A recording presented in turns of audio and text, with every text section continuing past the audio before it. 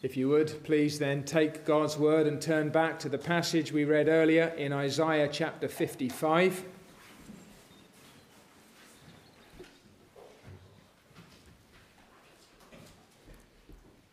Isaiah 55, where we read in verse 7, "Let the wicked forsake his way, and the unrighteous man his thoughts. Let him return to the Lord, and he will have mercy on him, and to our God, for he will abundantly pardon."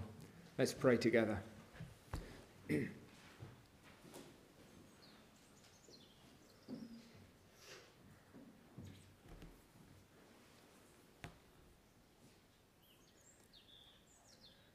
Most merciful Father, will you show us more mercy tonight? We, in one sense, cannot know more than you have shown in Christ, but we can know it better. We can feel it more deeply. We can see it more clearly. And for that, O God, we crave your favour. Heavenly Father, should there be amongst us this night a man, a woman, a child who feels something of the guilt and the shame of sin, may this even now be a time in which that sin is taken away, that pardon is granted, the burden is lifted, and peace is established. Father, for your people who may have guilt upon their souls, bring us back to the crucified Jesus. For those who have never tasted and seen that the Lord is good, may this be the time when their sin is forgiven and peace is restored. Lord, hear us. In Jesus' name, amen. Amen.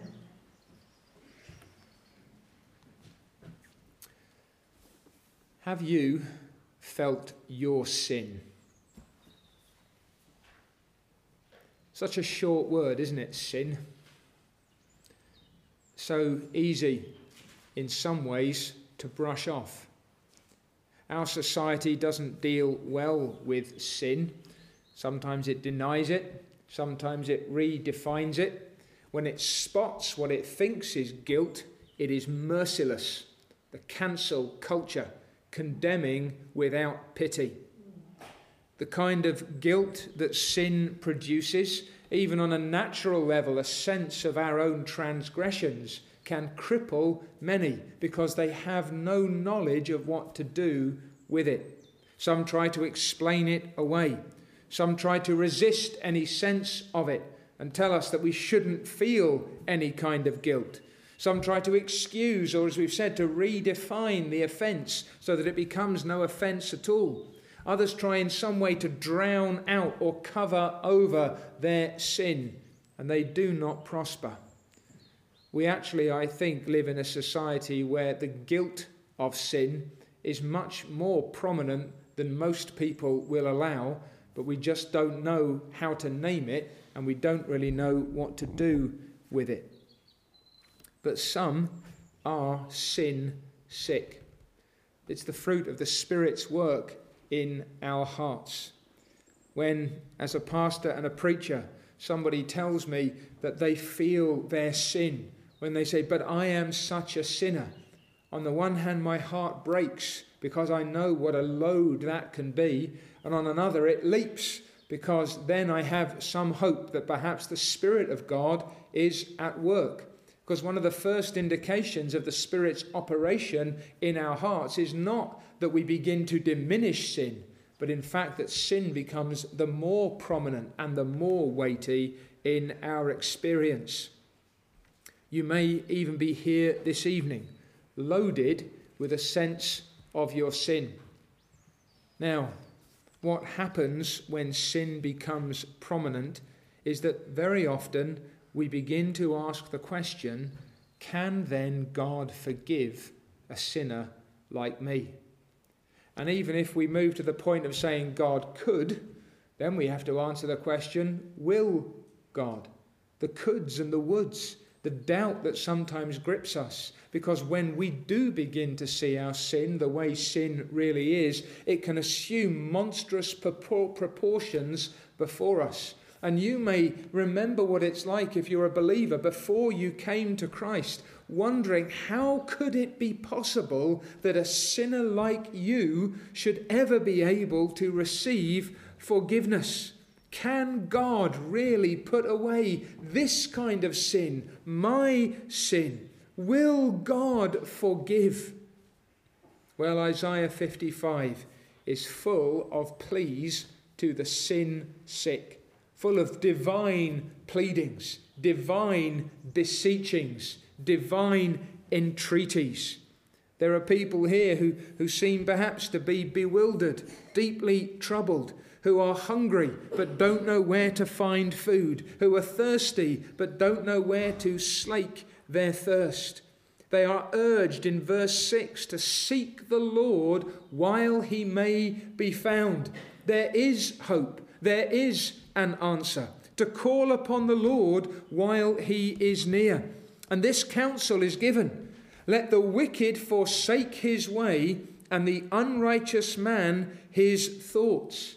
Here is one of the great challenges with regard to those who do begin to feel their guilt. They feel guilty for their sin, but they still want the sin that has caused them guilt. It's too difficult, they may think, to give it up. And the instruction here, the exhortation, is to leave that sin behind. You cannot have salvation while you are still clinging to your sin. But if you will leave your sin, forsake your way and your unrighteous thoughts, and return to the Lord, he will have mercy on you, and our God will abundantly pardon. Isn't it wonderful that the answer is not forget your sin and hope it goes away, but forsake your sin and come to a God who knows how to deal with it? And I want this evening for each and every one of us to encourage us to return to God, to receive his pardon, to rest in his mercy, and to rejoice in his saving favour.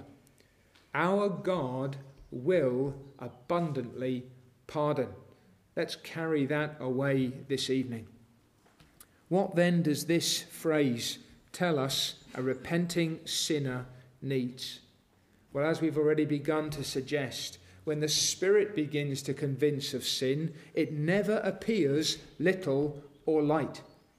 I cannot imagine a persuaded sinner coming before the God of salvation to say, it's okay, it's not much. That would beggar the understanding. Rather, the sinner comes trembling, even believing trembling, to say, but this sin now seems so great. There's a craving for forgiveness. And it is this great concern then that begins to dominate the sinner's heart. I want my sin put away. I need pardon. I need cleansing. I need forgiveness. Sin begins to assume its true aspect. We see it as dividing us from God. We see it as damaging our relationships with others. Sin becomes vile in our eyes. This man, this woman, this girl, this boy who's begun to see sin as it is, both feels their need and has a need. You see, this sense is subjective, by which I mean that we feel a weight of sin. There is a burden upon us. It may not have the immediacy of the crushing weight of John Bunyan's pilgrim on the way to the celestial city at the front end. Perhaps it's a growing sense. Perhaps it's a developing weight. But it's guilt which brings grief. It is shame with sorrow. It is the kind of thing that gnaws at your soul when you wake up in the morning. And whatever you do, and however you go about your business, and whatever pleasures you may seek to try and keep sin and the sense of it at arm's length, it will creep back in. You cannot quite shake it off. No pains relieve you. No pleasures sweeten it. No pursuits can distract you. There is no peace when our sin is on our conscience. Sometimes it only takes a question, doesn't it? Maybe a Christian parent or a sibling or a friend in the church who asks, how are things with your soul? And what may have seemed like a reasonably still soul all of a sudden begins to erupt. And perhaps you can't even look somebody in the eye. Somebody may ask, are you a Christian yet? And the instinct is to say, how can I be with such sin in my heart? A repenting sinner feels their need of pardon and has a need of pardon. You see, again, the world might explain this away. The world might try and psychologize this, tell you just need a little more self-esteem. Some of you perhaps have had this at school, perhaps even as very young children, or perhaps you've discussed this with people and you thought you were in an environment where you could do so, but you start to use the language of sin, you start to use the language of judgment. So no, nobody should feel like that. Brothers and sisters, everybody should feel like that. That's the reality.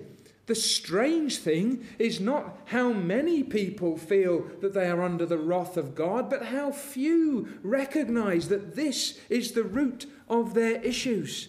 A sense of sin, then, is not some mental flaw, not some psychological imbalance. It is a sense of being really and truly under the wrath of a holy God. Our sin is a real offence against the living and true God, and it brings real judgment, and that ought to grieve us, and that ought to distress us, and that ought to burden us. And it is that sin and its consequences, known and felt, that the repenting sinner desires above all things to have resolved. Do you know it? Have you known it?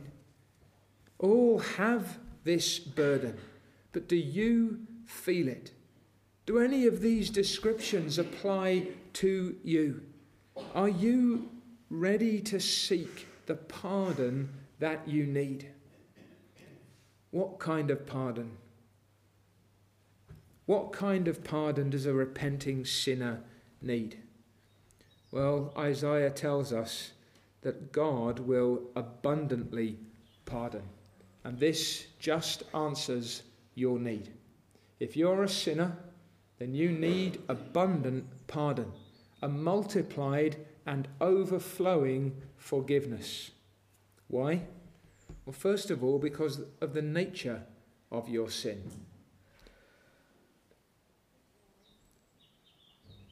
If only we understood it. The worst guilt and shame we have ever felt is actually a feeble reflection of the nature of sin. The real problem is not that we feel too guilty, but probably that we don't understand sin as we should. Sin, you see, is against the Holy One. Sin is contrary to God himself. Sin is an assault upon his name, his nature, his character. Sin says, in effect, I wish God were not there. I want to be able to live without him. I want to be able to do what I please. Guilt is that sense of accountability to God. It's why, as we've said so often, when you talk to somebody on the street about their need of a saviour, when you introduce religion into the question, so often they say, oh, it's okay, I'm a good person. Why do you care? Why does anybody care whether or not they're a good person? If, as so many claim, they do not think that God even exists, why do we need a standard? Why do we need to pursue that goal? Why not live as we please? Why not do what we wish? But we cannot. Woven into our humanity is a consciousness, even if we cannot frame it, even if we cannot describe it, that we are creatures before this Creator, that we are sinners before a righteous God. And even at our lowest and worst, there's something of that work of the law written in our hearts. And our sin needs abundant pardon because it is against the high and holy one. The offensiveness, the sinfulness of sin consists first in this, that it is against God in everything that it is, against God in everything that He is. I honestly believe that if we saw sin as God sees sin, we would be crushed underneath its weight. We would perhaps never dare to approach God if God did not, at least in some measure, give us both a sight of His mercy and perhaps even withhold some sense of the burden of our sins. We need abundant pardon because the nature of sin in itself is so vile and so foul. But what about the number of our sins? Can you count the sins you've committed today? Any one of you? Sins of omission and sins of commission. What about last week? How many of the commandments have you broken? We know that in one sense to break one is to break all. But we have broken each of them again and again and again.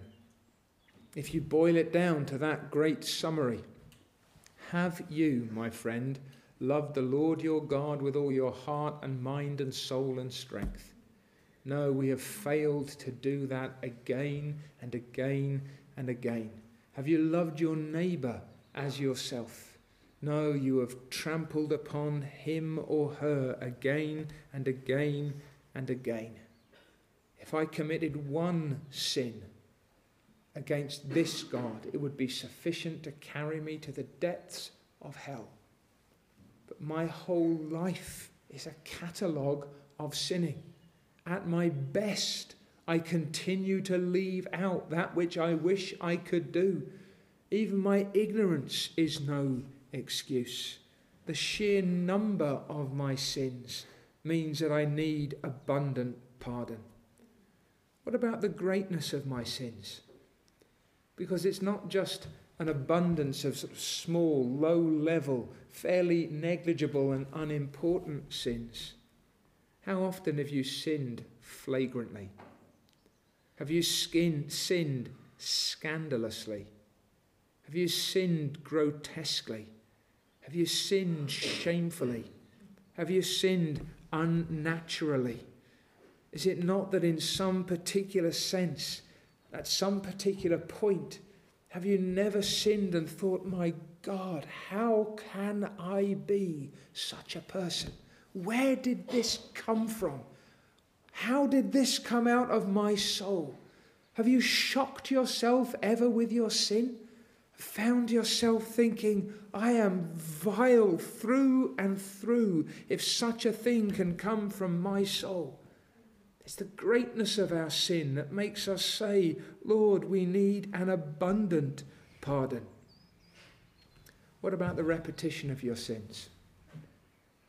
How many times, perhaps even after the kind of experience I've just described of you, said never again?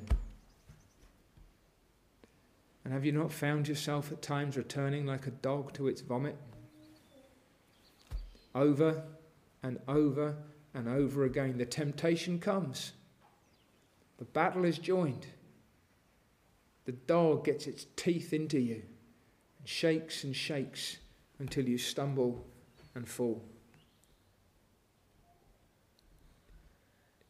Kicking yourself doesn't begin to define it, does it?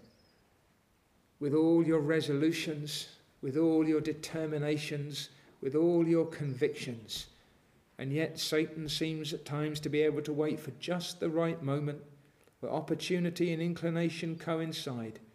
And there you are, sliding once again into the filth and into the muck. You struggle and you succumb. What about the aggravation of your sins? When you sin, though you know better. When you sin, though you've heard a sermon against that very sin. When you sin, having just perhaps read the Scriptures, when sometimes in the very acts of private devotion or public worship, it seems like all manner of uglinesses and blasphemies come into your mind, and your soul cries out, "Oh God, here? Now? Under these circumstances? When I ought to be most finely tuned in my devotion to you, and now I'm battling with particular sin? I've been given instruction. I've been warned against these things. I've got parents or friends or pastors who've encouraged me and assisted me and charged me. And still I have sinned. And sometimes I have compounded my sins. I've lied to cover a sin, and I've needed to lie again to cover a sin. And then I've needed to tell more lies to cover the lies that I have committed. And I've found myself trying to conceal these sins. I've tried to cover them over. I've tried to hide them away to see if I can put them somewhere in a corner. I've wanted to live, and I've tried perhaps to live in the hope that no one will ever uncover the darkness in my soul.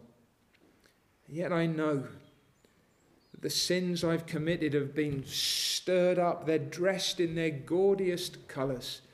In the face of all the obstacles and barriers and warnings and opportunities, still I have sinned, and sometimes I have clutched that sin to my heart and not let it go. I need an abundant pardon. My friends, that's me. That's you. What of us? What about the great swarm of sinners? Do you ever wonder about the aggregate of sin, not just of your own soul? What about the aggregate of the sins represented in this room at this point in time? What if you could heap them all up together? What if you could build a mountain of our sins? How high would it climb? How far would it reach? How deep would its roots be? How broad would be its base? If you and I, each one of us, were somehow able to visualize or concretize our sins, to realize them in some physical form, and to begin loading them into one great heap. For the sins for which I need abundant pardon are the sins of one sinner among many. Where is there pardon for a sinner, let alone for sinners as a whole? What is it that the repenting sinner needs? It is a pardon which sweeps all the sin of the repenting sinner entirely from the record. Now let me be clear here, that when we repent, we never repent of all our sin, because we haven't figured it all out yet. But the repenting sinner, perhaps coming with some particular sense of that sin upon their conscience, wants all their sin forgiven. You remember how the psalmist cries, "Lord, see if there be any wicked way." I don't even know. I can't even see the depths of my sin or the breadth of my sin. But I need it all taken away. I need every last shred to be blotted out. I need every stain to be washed, or I cannot stand before a holy God. Blot out my transgressions, all of them, each of them, utterly and entirely, is the desperate need and cry of a repenting sinner. And it may be that that sounds like an utter joke, like the worst kind of tantalizing joke that could be played. Where can you find forgiveness like that? Who can offer pardon on such a scale? Who can blot out transgressions of such a nature? Hear the cry of Isaiah. Let the wicked forsake his way, and the unrighteous man his thoughts. Turn your back upon those sins. See them for what they are. Confess them as they are in truth. Let that sinner return to the Lord and he will have mercy on him, and to our God, for he will abundantly pardon. My friends, it is the very God against whom we have sinned who has the answer to our sins.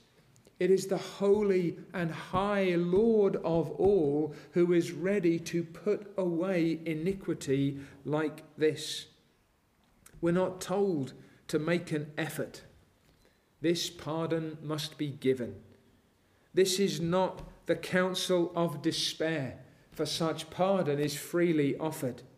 There is no need for confusion, because forgiveness here is plainly revealed. And we should by no means dismiss either the problem or the cure, because God himself shows that it is needed. If you have sinned against someone, from whom do you need forgiveness? The person against whom you have sinned. It is almost counterintuitive. I think in some senses it is counterintuitive. Did you not read this morning? I think I've even preached on this text. It is stunning. Psalm 25 and verse 11. For your name's sake, O Lord, pardon my iniquity, for it is great. Does that not seem like a strange logic to you? That you should go to the God against whom you have offended and say, O Lord, because my sin is so vast and so vile, I want you to pardon it. What possible plea could you have? For your name's sake, O God. What will show that God is a forgiving God, if not the forgiveness of great sins? The abundant pardon that comes from the heart and hand of the Almighty and the All-Holy glorifies him, for he is the offended one. He alone is entitled to forgive your sins, and he alone is able to extend pardon of the nature that you need. Why? Because the abundant pardon that a great sinner needs must be in keeping with the very nature of this God. God forgives on a godlike scale. He is infinite, eternal, and unchangeable in his mercy. He is greatly faithful to his promises. His heart burns with love. He is ready to receive the repenting and returning sinner. There is no one who can forgive as God can forgive, because he himself is God, and it is abundant forgiveness, abundant pardon, abundant putting away, multiplied and overflowing, an ocean of pardon to swallow the mountain of our sins. It is in keeping with the nature of the altogether holy and high God to forgive abundantly, and it is in keeping with his character. Is he just? He is, and he will not simply overlook transgression as if it is nothing. But the just God is a good God. He is a kind God. He is a merciful God. And such is his wisdom that he has made a way whereby he can show his justice while demonstrating his mercy, that he can reveal his righteousness while displaying his goodness. It is entirely in keeping with God to be merciful to this extent. Return to the Lord. Why? He will have mercy. Come to God with your sin in all its horror and heaped up vileness. Why? Because with this God and with this God alone is abundant pardon, sufficient to swallow up and sweep away every transgression that you have ever committed. Only our God can and will deal with us in this way. When the sinner asks, can I be forgiven? The answer is not, well, look at your sin. Maybe we can manage it a little bit. But look at this God. Do you see who and what he is? When we ask, will he forgive me? We can plead from our own experience. We can testify from our own understanding. We can show from the scriptures. We can reason from God's own words that it is his delight to put away sin, that it is his honour to pardon our transgressions, that there is nothing that so magnifies the mercy and the goodness of our God as with perfect justice and uprightness to take away every sin and all its consequences from the sinner who comes to him. This then is a God. He is a God who can and will abundantly pardon. My friends, it's put in the language of determination and conviction. Not that God is able to pardon, but that everyone who comes to a pardoning God finds the pardon, the abundant pardon that this God offers. A pardon that is entirely suited to the need of the penitent sinner. My friend, no matter how bad you feel, no matter how grievous your sin, if you're saying, but I'm coming for the first time and I've got a whole lifetime of transgression upon me, or if perhaps you're here as a Christian this evening and you're saying, oh my God, how can a child of heaven behave like this? Where can I find forgiveness? Where else will you find forgiveness? To whom else would you turn? Where else in heaven or on earth will you find such pardon as that which comes to sinners from our God? It is full, it is entire. It is overflowing. It is multiplied. Where has God provided for such pardon? What is the answer to this conundrum? How can such a God put away sin?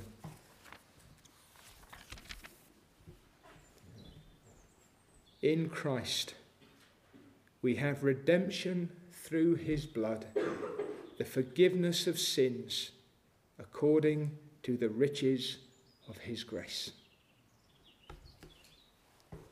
That's what Isaiah is reaching toward, and that's what God is holding out. Are you hungry for mercy? I have food. Are you thirsty for forgiveness? I have something to drink. Where will you seek this? What will you give for this?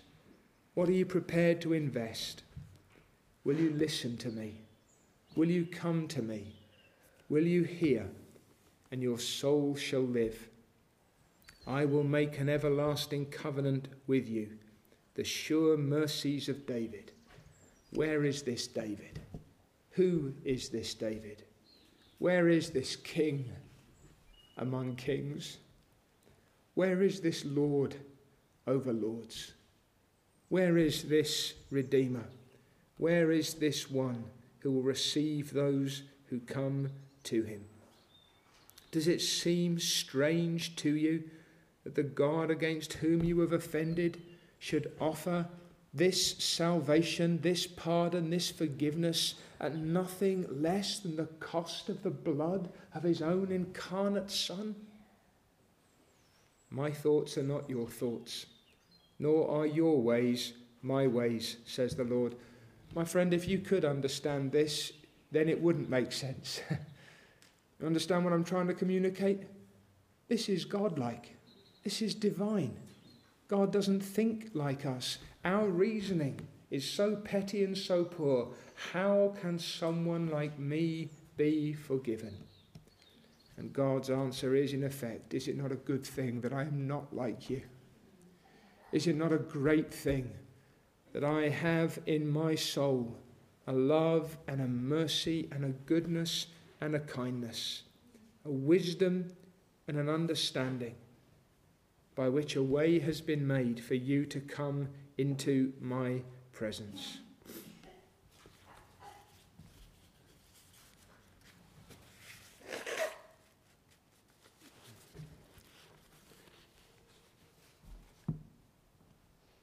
Have you felt your sin? Do you feel your sin? In one sense, it is no bad thing for unforgiven sin to come back into our minds when we begin to contemplate the transgressions of our hearts, because we know what to do with it, or we should. What will you receive if you come repenting to a forgiving God? I can guarantee the answer. I'm not guessing. I'm not suggesting. I'm not hoping. I'm not tempting. I am guaranteeing. If you come repenting to God, if you will forsake your ways and your unrighteous thoughts, if you will return to my Lord, he will have mercy upon you. If you come to our God, he will abundantly pardon. If you come to this God and he does not pardon, I will stop preaching this gospel because it's a lie. I cannot come into this pulpit and offer something that is not true. God himself is the guarantor of his own forgiveness. You come to him. He will put away your sin. Have you come? Then you are pardoned. Your sin is put away. God himself will remember it no more. And what do we respond? I trust with thankful hearts, not half believing, but wholly persuaded that through the blood of Jesus Christ, the forgiveness of sins has been secured, that he has put away sin, and that this then is the bliss of my heart, this is the joy of my soul, that I should thank God for what he has done, not doubt whether or not he has done it. I should thank him. I should love him. How can I not? How can I not love a God who has made himself known in Christ in this way? How can a sinner receive such abundant pardon and not delight himself in the Lord his God? How can the face of Jesus Christ be anything but delightful to the soul of the man or woman, the child who has received abundant pardon? We thank him, we love him, we serve him. Lord, what do you want of me? I am ready to give it. Anything, everything, utterly and entirely. Lord, if you have put away my sin, then all I have is yours. My friends, that's not the payment of a debt. That's the delight of a forgiven man or woman. What shall I withhold from you when you have given your Son that I might not die but live? What will happen if you stay away? It breaks my heart to think that perhaps for some of you again this night you have heard of a pardoning God and you will go away unpardoned. That forgiveness has been held out and you might be here saying, don't want it, don't need it, don't feel it, don't care about it. You do need it. If you don't think that, pray God in his mercy to give you a sense of your sin. Pray God in his mercy to give you such a sense of your sin that you cannot and will not rest until you have come to him for the pardon that only he can grant. But oh, what a fearful danger that someone here tonight might despise the mercy of the altogether merciful God. How many times is God obliged to keep holding out his pardon to sinners like us? How often? How consistently? Yes, he is most gracious, but you may yet spurn his mercy and turning away from him, never find your way back. Do not lose your soul. Do not lose it this night by turning your back upon God. Forsake your way. Turn from your thoughts. Turn back to the Lord. If you do, God will have mercy on you. Come to God this moment, not just this night, but this very hour. He will abundantly pardon. And all the guilt, and all the shame, and all the sorrow, and all the pain, and all the fearful consequences of the sins you have committed against him will, in the moment that you come to God by Christ, be utterly and entirely swept away. And peace and joy and eternal bliss will be yours.